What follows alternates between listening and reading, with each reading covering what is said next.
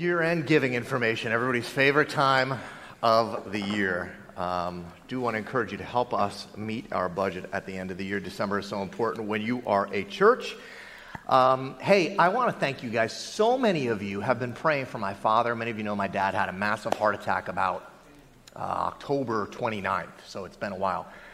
My dad came home from rehab on Friday. So this is an incredible, I'm telling you, it's borderline miracle. 2 weeks ago, my father couldn't sit, stand, or feed himself. Today, he can walk and go upstairs and eat. So thank you all so very much. He still has a little bit of a long road ahead, but he is in a much better place than he was. And I attribute it to my friends and your prayers and our great God. So thank you. Now, Friday night, the elders and the staff got together for our annual Christmas dinner. These people, they work themselves to the bone all year long, many of them working 5, 6, 7 days a week. Most of them are volunteers, and every year we reward them with a couple of appetizers. And so we gathered to share those appetizers this week on Friday night. And Mike DeLuca is always requested to do what youth pastors are supposed to do. It's in the job description. Come up with some games for us to have fun with, right? And so my team didn't do so well, which it pains me to say, because I had declared victory long before it started, and I lost like all of my teams usually do. Anyway, I didn't want us to be the only ones that had some fun this Christmas, so I want to start today by playing a little game with all of you. Here's the game. We're going to put up this picture of this Christmas tree. Isn't he cute? Right? Now, I want you all to get a good look at that tree, okay? I want you to kind of press that tree into your mind. Ignore the fact that apparently it's got some watermarks in it, so we apparently stole this Christmas tree too, so press that into your mind, all right? Take down the Christmas tree. Okay, here's the game. What I want you to concentrate on right now for the next few minutes is this. I do not want you, whatever you do, I don't want you to think of the Christmas tree. Like whatever you do. If your life depended on it right now, you can't think of the Christmas tree. Are you with me? What are you thinking about? Exactly. That is a problem. It's called, actually, experiential avoidance. Have you ever heard of this phenomena? It's so fascinating. You know, you go down these rabbit holes with sermons sometimes, and you're like, I spent a whole day on experiential avoidance. You might not have heard of the term, but I know you know the theory because you're a human being and you're familiar with the concept. It was probably taught to you by your mama who learned it from her mama. Here's how it goes. It goes something like this. If something bothers me, hurts me, makes me feel bad, causes some anxiety or inadequacy to well up, if something upsets me, right, or brings inner turmoil or strife or shame into my heart, there's only one way to deal with such a thing. I mean, think about it, right? What did your parents tell you to do? What do you tell your kids to do when they come and say, oh, Mom, I'm really worried about this. It's really causing me a lot of strife. Whenever I think about it, it really makes... So what do you tell them to do? You tell them, just don't think about it. Do you see what failures you are as parents? Right? That's called experiential avoidance. That's the concept. That's what we do, right? Whenever there's something that causes us strife or anxiety or fear, what we naturally do, what we've been taught to do, our defense mechanism is, don't think about it. Whatever you do, don't think about it. Some of you are visual learners, so I thought maybe, sometimes a picture says 1,000 words. I thought I'd give you a visual representation of experiential avoidance. Here's what it looks like. Right? This is what we do. Men, we're particularly good at this. Now, one of the principles that underlies the concept of experiential avoidance is that it turns out the harder you try to ignore whatever it is that's bothering you, causing you some distress or worry or anxiety, the more you try to forget it, the more you wind up thinking about it. Super interesting as you go through the experiments. The little game we actually just played, that little Christmas tree game, right? It's been carried out at all kinds of different levels. And here's what they've discovered. That the Christmas tree, for example, when it's mentioned or described, that image doesn't necessarily elevate in the minds of the subject. Just because they heard something doesn't mean they're really thinking about it, right? Ladies, you're aware of this with your husbands. You bring things up all the time. It never crosses his mind. But in the experiment, whenever you try to suppress the thought actually increases. So you might want to try to use this to your advantage. Honey, I don't want, whatever you do, I know you're watching football, and so I don't want you to think about how messy the room looks when you leave your clothes all over the floor. Whatever you do, don't think about what a disaster it is up there. See, these negative, pain, anxiety-causing thoughts, they're like beach balls, right? That you're trying to hold them underwater, but you can't. Now, here's what psychologists have discovered. It's actually the irony of the whole thing. Experiential avoidance has been found to actually maintain or even increase psychological distress. Don't think about it. Whatever it is actually causing the hurt and the anxiety to get worse. Not only that, it's actually thought to underlie many of our unhealthy escape behaviors, such as substance abuse, right? Risky sexual behavior, deliberate self-harm. All because we're trying to avoid certain thoughts, that thing that's going on inside of us. I like how one writer summed it up that I read. Quote, when we try to run away from or deny unpleasant thoughts or feelings, we're creating an inner, quote, battlefield. We're essentially declaring internal war upon the self. There are no winners, only losers. My favorite quote about the whole topic, it comes from psychologist Carl Jung. Here's what he said. People will do anything, no matter how absurd, to avoid facing their own soul. Welcome to week 2 of Peace on Earth, Goodwill Towards Men. Here's what we know. It's what the prophets foretold. It's what the angels that first Christmas night in Bethlehem declared. But the truth is, and we know this incrementally in 2021, more than ever, peace on earth and goodwill towards men seems to be something that so few of us actually experience. Now, last week we looked at the foundational peace, our lack of peace with God. This week, we're going to look at a different kind of peace. Peace within. That inner battlefield, those places inside of us that are just at unrest, where anxiety dwells, where in some sense, we've declared war on ourselves. Truth is, it's hard to have goodwill towards others when we have so little for ourselves. Now, we got to back up just a tiny bit before we go forward. If you weren't here last week, there's 2 things that you need to understand about the series before we move on.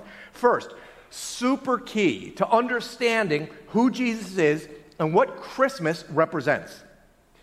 When Isaiah, Israel's great prophet, foretold Jesus the Messiah would be called the Prince of Peace, when the angels came and the heavenly host declared this new era of peace, both in Isaiah in the Old Testament and with the angels in the New Testament, that word that in English is translated as peace, the original words, which in the Hebrew were shalom in the Old Testament and in the New Testament in the Greek were eirene, they meant much more than peace.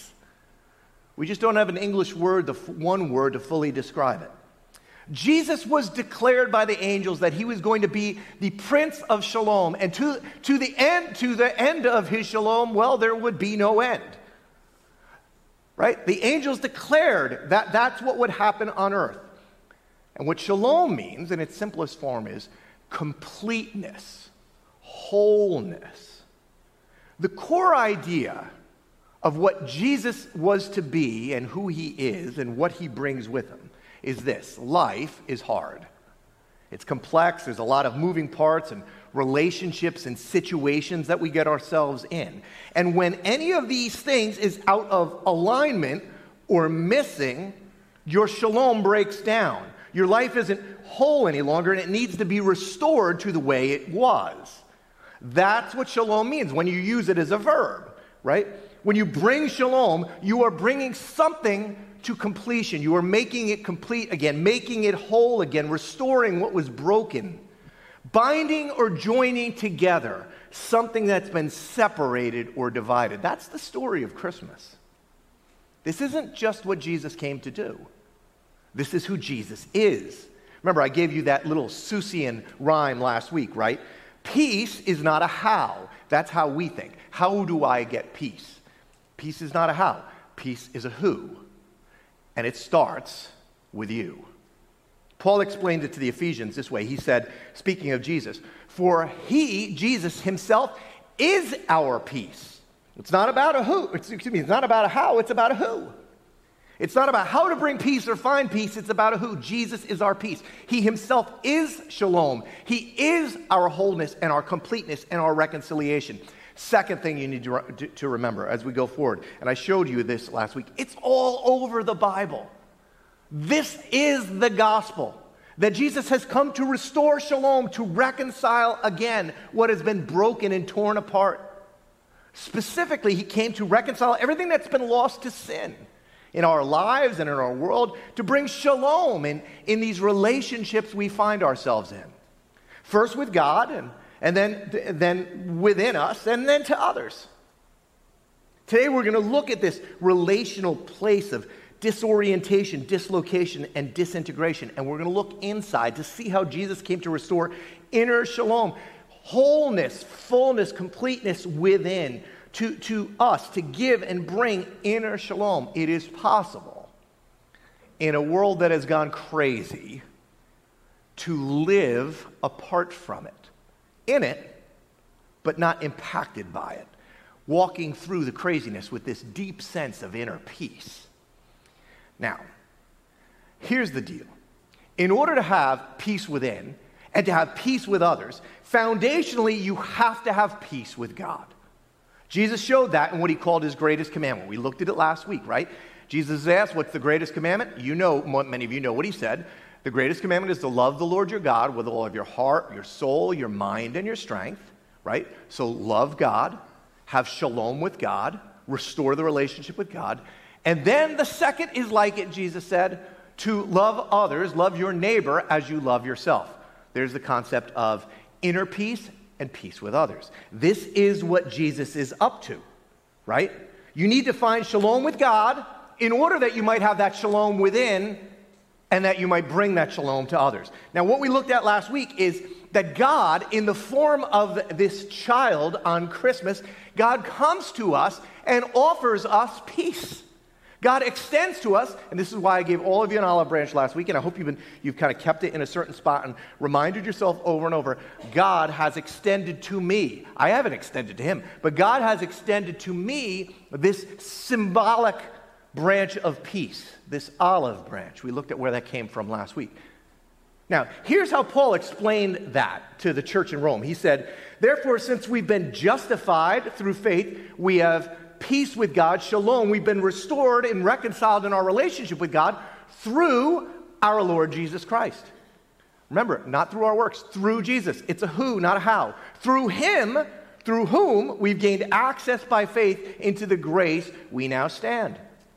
We have peace with God, not through a how, not doing more good than bad, not giving enough, not going enough, right? You can never be good enough to earn the peace with God that he has freely extended to you in the person of Jesus.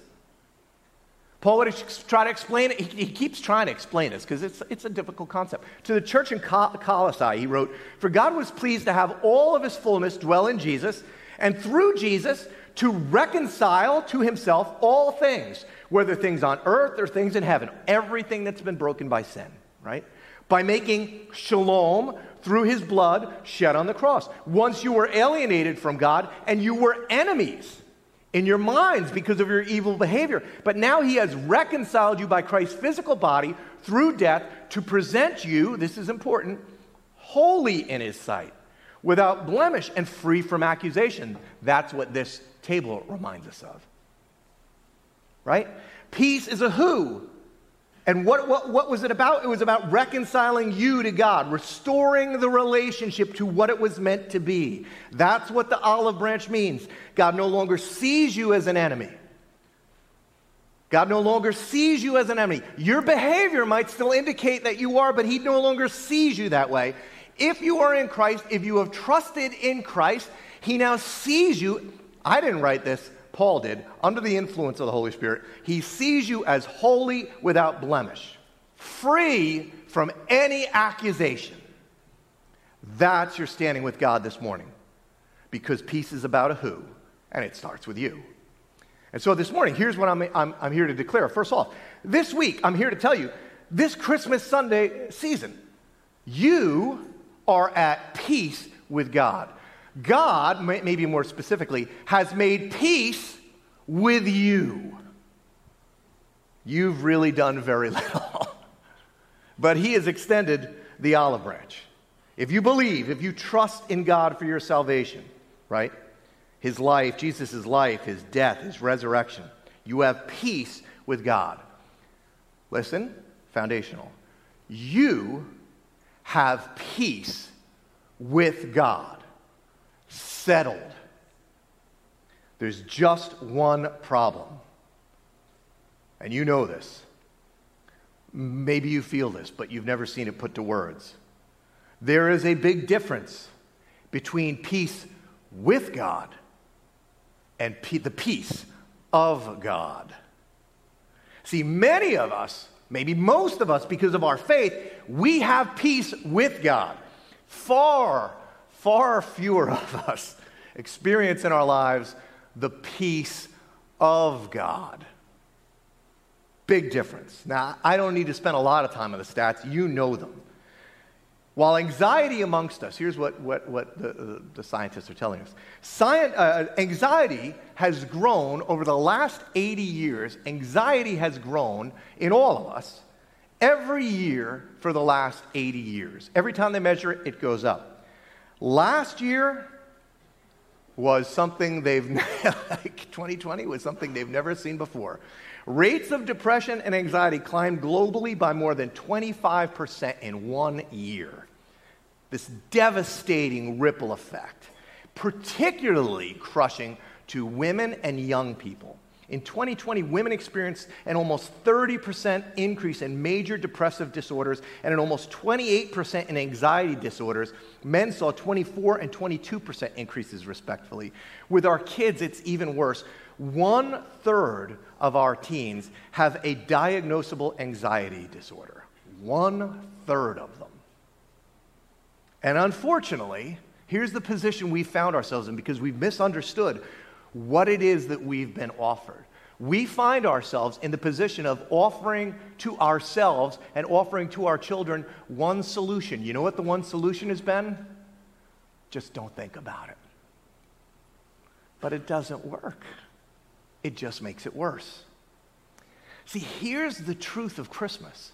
The truth of Christmas is that you have been offered something much grander than repression techniques. That night in Bethlehem, it changed everything. But we missed the message. See, Jesus came to bring shalom and wholeness and completeness on earth, but he also came to bring shalom, completeness, and wholeness within. It's not a how, it's a who, and it starts within you. Right? There is shalom that can exist within you. That's the story of Christmas. It's the story of Christ. It is part of the good news. Think about what Jesus said. Jesus walks, he's explaining to his disciples what's going to happen. And as he's getting ready to depart, right, he's telling them what's going to happen after he leaves. Here's what he says to them. Shalom. Peace. Shalom. This wholeness, this completeness, this restoration and reconciliation. He goes, shalom, peace. I leave with you. This is what I'm leaving. You know what I'm leaving? Peace. My peace I give to you. My shalom, the one that I have inside. I don't give to you as the world gives, so don't let your hearts be troubled and don't be afraid. Jesus is going, what I live, how I feel inside is what I'm leaving you. And it's not the way the world is going to try to give it to you. Now, we know that kind of peace, right? I mean, I'm just being honest. I chase that peace a lot. Now, I'm 50. I'm a man in and around my 40s. And so, here's what I've discovered in those 40-some years. right? The peace that the world gives is a complete sham. It's a fraud. It lies all of the time. You know how I know? Because every time it tells me what I need to be peaceful whenever I get it. You know what I feel? More worried that I'm now going to lose what it is I got that was supposed to give me the peace I've been looking for. Right? You know this peace. You know the world, what it's trying to tell you, how you can have that, you can reduce that inner conflict, how your anxiety levels can come down. All you need to do is get the girl. Right? Or the job. Or the house, or the paycheck. I mean, if we could just have the baby, or if the prognosis is right, then I'll have peace.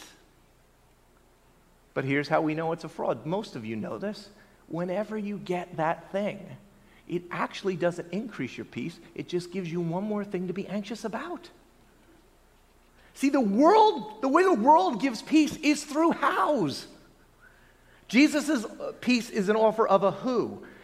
Again, I want you to understand, this is what Jesus, because he is a good, good father, this is what he wants for you, his children.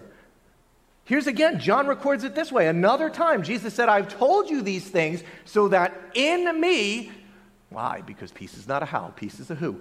In me, you might have peace. Shalom. In this world, you're going to have trouble.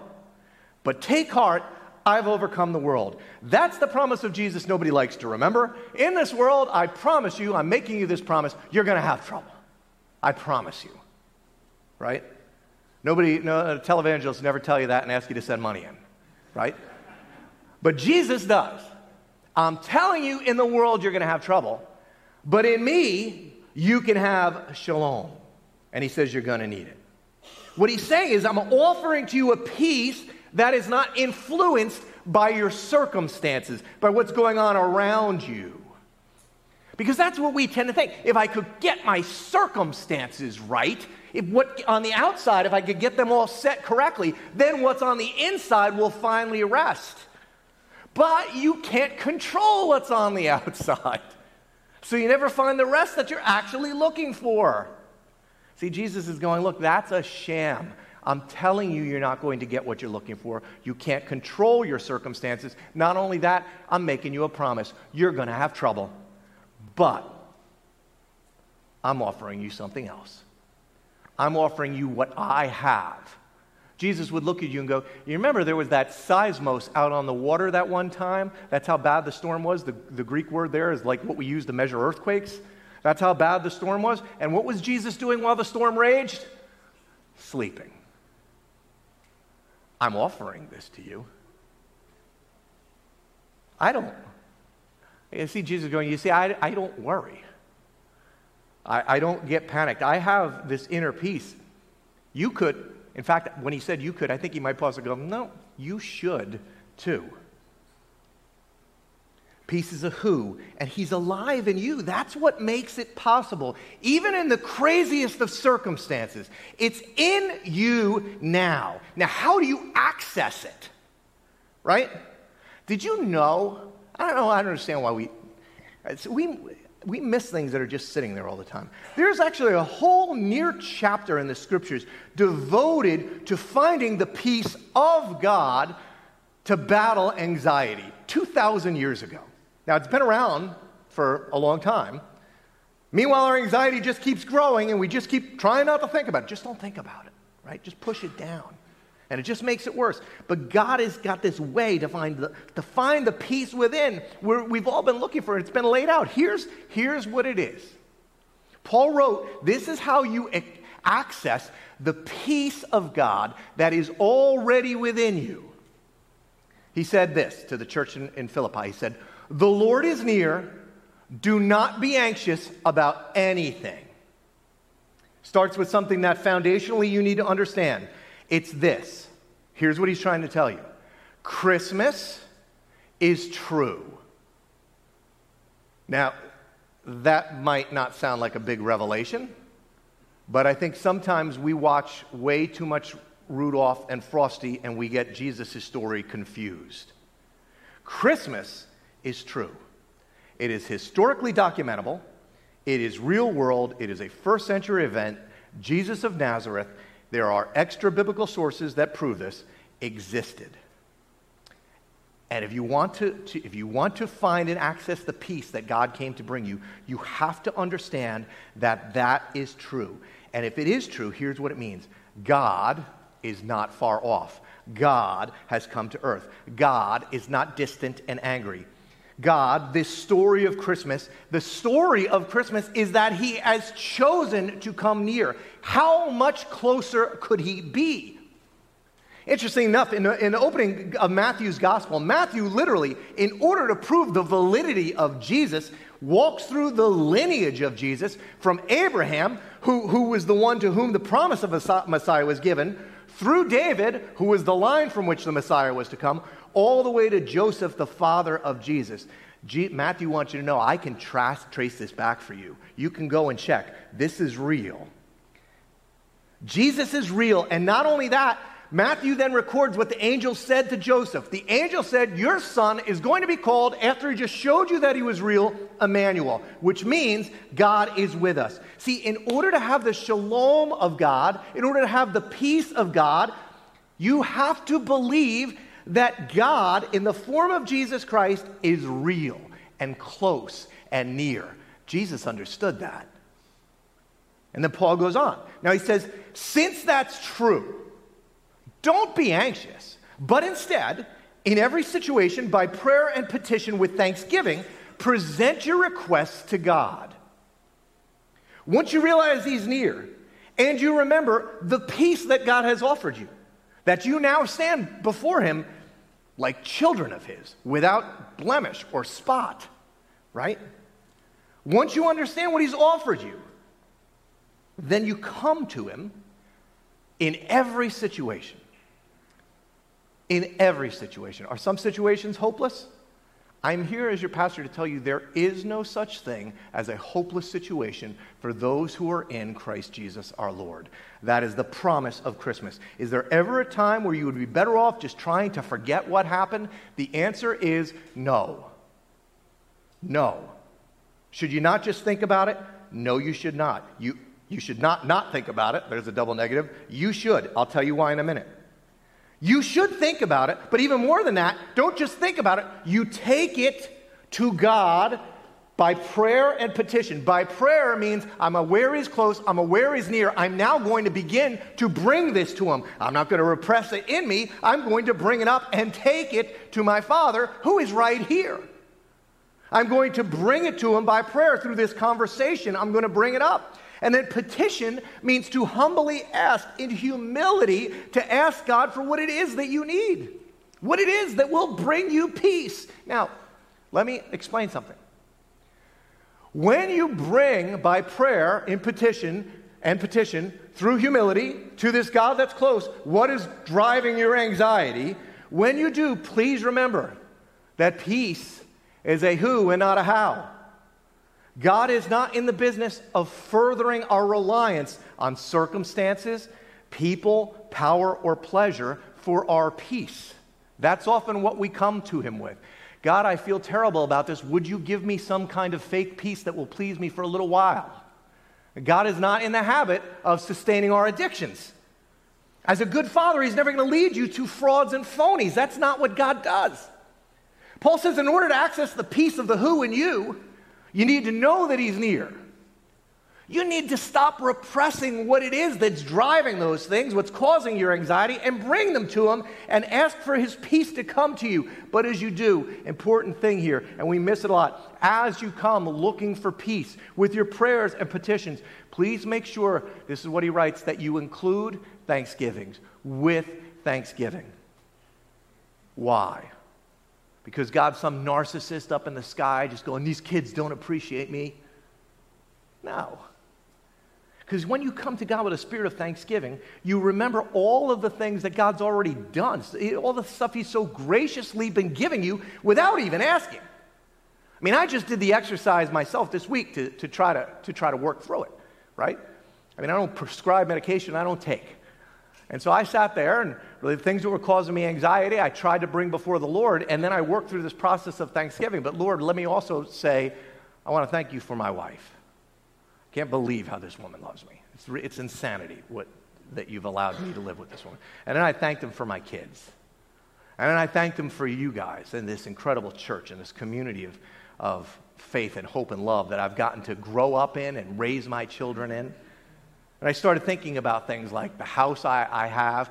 Do you know, not one time, I'm a man in and around my 40s, I'm not sure I shared that with you earlier, but not one time in those 40-some years have I ever wondered where my next meal was going to come from. Not one time. I don't even think about it. Not one time. Right? And as you do these things, when you come to God in thanksgiving, what does it do? By the way, I'm about to have a granddaughter too. That was my last one. I'm about to have a little granddaughter. So, yeah, it's amazing, right? This is how good he's been to me. And so when I sat there and I did that, it makes me realize how active he already is in my life, all the good that he's brought me. And what does it do? It increases my trust that he's at work, that he's alive, that I can trust him. Like, why am I worried? Why am I worried? It makes me trust more. It actually changes what it is I'm praying for. You see, when you start thinking that way, it actually changes what you start praying for. Tim Keller had this great line on prayer. He said that when you get to this place with God, right, when you're walking in this intimacy, right, where you're living in this relationship with God, where you know that you can draw close and that he's faithful and he can be trusted. Here's what Keller wrote. He goes, if we knew what God knows, we would ask exactly for what he gives. How good is that? Right? If we understood it, if we knew what God knows, we would ask for what it is that he gives. And that's why Paul says, if you do these things, the peace of God, the shalom, the integration in your inner self, which transcends all understanding, will guard your hearts and your minds in Jesus. The shalom of God, the rest of God, of Jesus sleeping in the boat, it'll be yours and it'll transcend all understanding. Of course it will. Your family's going to think you're nuts. Why aren't you freaking out? Right? Why aren't you scared to death right now? Your friends are going to wonder what's wrong with you. Are you in denial or something? No, actually, the complete opposite. I am facing reality with my eyes wide open. I have brought these things to God. I'm not repressing anything. In the light of your circumstances, how do you have this kind of peace? Well, peace is a who, and it's not a how. And here's the thing. That who, here's what Paul said. He's guarding your heart and your mind. What kind of person guards? A soldier, an army guy, a special forces person? This Prince of Peace is guarding your heart and your mind. He's guarding the way you think and the way you feel. He's guarding it. He's protecting it. He's not allowing things to harm it. I like how Peter put it. Peter, who dealt with some anxiety issues himself, right? How'd that whole walk on water thing go? It was great until he looked at his circumstances. How'd that I'll never deny you, Jesus, you can rely on me thing go? Great until he looked at his circumstances. Here's what Peter learned. He said, cast all of your anxiety. Isn't that funny that we're talking about anxiety 2,000 years ago? Cast all of your anxiety on him because he cares for you. And I know that might sound like a platitude you type or you write on a pillow. But there's a because there that makes it different. Why can you cast all, not a little, not some, all of your anxiety on Jesus? I'm telling you, because he actually cares for you. You have peace with God, right? Cast your anxiety on him, and now you can have the peace of God. You can cast because he cares. Now, Paul goes on about anxiety and peace and shalom within. It's almost like Paul knows, okay, there's some people that are going to understand that peace, but then there's other people that maybe you're like me, and it's like, okay, but could you make it more practical for me? I get the spiritual understanding of this, but could you break it down practically? How would I access the who in me, the who in you? How do I do that on a daily basis? Practically, Paul. Paul says, okay, here's two ways to access the peace that you already have access to. First, he says, finally, brothers and sisters, whatever is true, whatever is noble, whatever is right, whatever is pure, whatever is lovely, whatever is admirable, if anything is excellent or praiseworthy, think about such things. First thing, remember, it's going to guard your hearts and minds. Guard your mind. Paul says, you want to have the peace of God, you've got to guard your mind. He wrote this 2,000 years ago. Think about this. There was no printing press. There were no books, let alone television, internet, or social media. By the way, if you want a singular answer to why the wars within us are raging at levels never seen before, why anxiety is going through the roof over the last 80 years, go back and see what was invented about 80 years ago. Where all of the sin and the brokenness and the lack of shalom that we used to see was only the stuff that existed in our own lives, and now, right, now we see it all the time, dumped into our living room. First, it was just the evening news, once at night, 6 to 6:30. I can handle that. And then it was a 24-hour news cycle. And now it's the addiction of a social media platform that's in our pocket. All of the sinfulness and the brokenness and the lack of shalom in the world, the breakdown of everything, it's literally packaged up with a pretty bow put on it and says, look at me, look at me, look at me. You have no peace. Here's what Paul said to the church in Rome. He said, here's why you have no peace. Those who live according to the flesh have their mind set on what the flesh desires. But those who live in accordance with the Spirit have their mind set on what the Spirit desires. He goes on, the mind governed by the flesh is death, but the mind governed by the Spirit is life and shalom. Very practically, if you want to access the peace of the who that's within you, then what you have to do is watch what you put in your mind. Literally. Here's what he said to put in your mind. We handed this out 15 years ago on a card, but I'm telling you, and this is more than knowing the verse, put in your mind whatever is true, noble, right, pure, lovely, admirable, excellent, or praiseworthy. Think about those things. I'm telling you, do you want to access the peace of the who that already lives in you? Spend some time. Make a plan. Find the stories. Study these things, not just the Bible verse. Study these things. Start your day. Take 10 minutes before you go out and take all the toxins in. Take 10 minutes to think about these things. Find a good news website. Read Chicken Soup for the Soul. I don't care what you do. Watch the Morning Boost on the Today Show. But think about these things. Second practical thing, and then I'm done. Whatever you've learned, here's what Paul says, whatever you've learned or received or heard from me or seen in me, put it into practice, and the God of peace, shalom, will be with you. 4 key words that believers miss all the time. Put it into practice. Paul says it's not enough to know the right thing to do. He says, whatever you've seen or learned from me, don't just know it, don't just read it, don't just memorize it. Can I be brutally honest with you guys? The reason so few of us who have peace with God lack the peace of God is that we do not practice what it is we've seen and heard. We have faith, but we live as functional atheists. We have the Holy Spirit within us that's leading us in the paths of righteousness, and we just ignore the leading. We disregard the prompting. Look, we just keep sleeping with our girlfriends and cheating on our spouses and having emotional affairs at the office, holding grudges against those who have hurt us, gossiping about the neighbors, disregarding our parents, letting our marriages go on and on without the counseling they need, living beyond our means because we treasure stuff, running up debt so we can have what others have. I could do this all day, right? This is why we don't have peace. Do you know who the biggest threat to my inner peace is? Me. It's not my circumstances, most of which I created. It's the me in me. I know what Paul said. I know what Jesus taught. I saw how he lived. The Spirit is trying to lead me. I just don't often put it into practice. Christians, we have a great ability, a propensity actually, maybe better than anybody else, to lie to ourselves. Jesus' disciple John, he knew what we're capable of. Here's what he wrote. He said, we proclaim to you what we have seen and heard. Just what Paul said, right?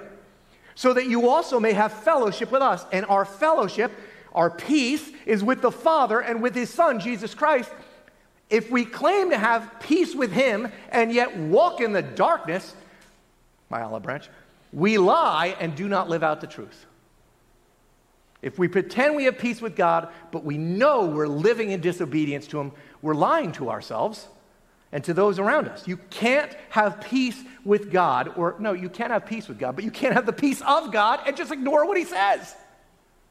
We're wrecking our own peace.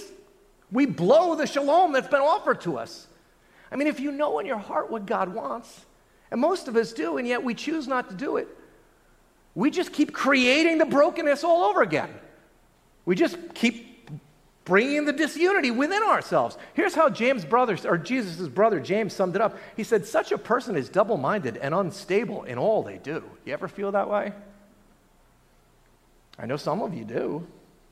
It's like, oh man, this thing inside of me. I'm going to let you in on a huge secret. Last week, here's what we learned, that the peace with God comes by faith in Jesus Christ. Week 1, peace with God by faith with Jesus Christ. Do you know how you get the peace of God? The peace of God comes with submission to Jesus Christ. You're made right by the olive branch that God has offered you. But the peace you're looking for comes as you submit to the will of God in your life. When you do what his Spirit informs you to do. If you want a rhyme for it, here you go. Get ready to write this down. This took some talent and some work. If you want the peace of God, you have to be true to the who that lives in you. Right? You want the peace of God, you got to be true to the who that lives in you. Otherwise, you're walking around unstable. Here's how the psalmist put it. This is great. Great peace, not just a little peace, great shalom have those who love your law, and nothing can make them stumble. They're not unstable. Last week, I asked you to place the olive branch somewhere as a visual. And by the way, if you didn't get an olive branch last week, Joan and I cut all these up for you. This is our very generous gift to each and every one of you. But there's a basket outside on the Welcome Center. Pick one up on your way out.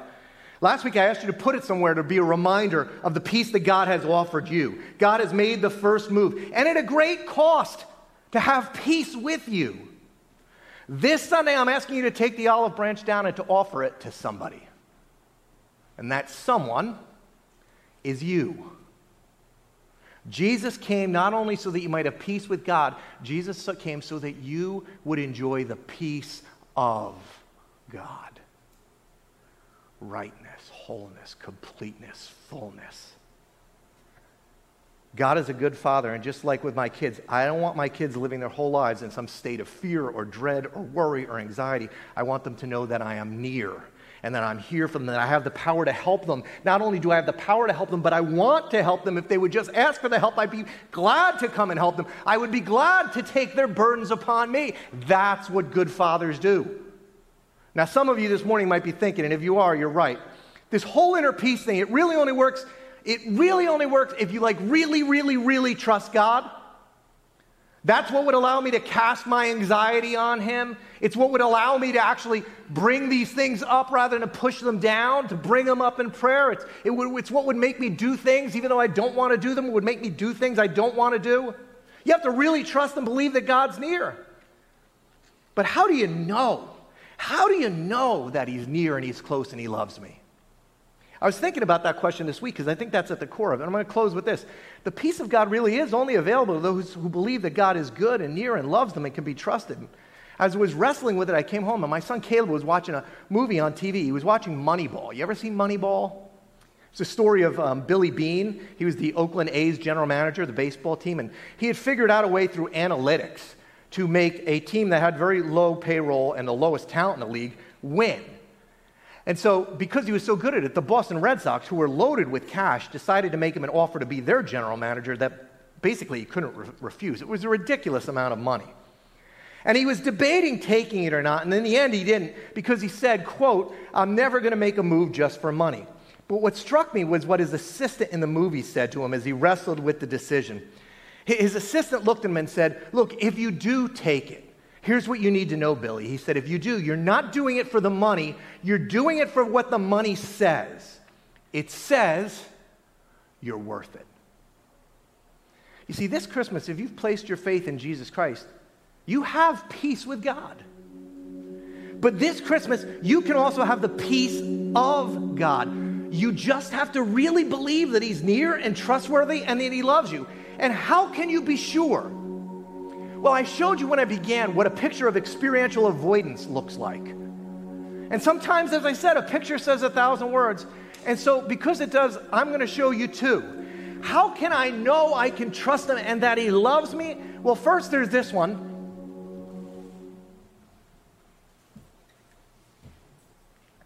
And then there's this one. And to quote Billy Bean's guy, it's not about the money. There is no peace there.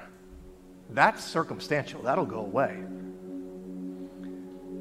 See, it's about these pictures and their shared truth. And you know what they tell me? They tell me that according to God, you're worth it. You have peace with God. Now go and live with the peace of God. Let's stand and sing.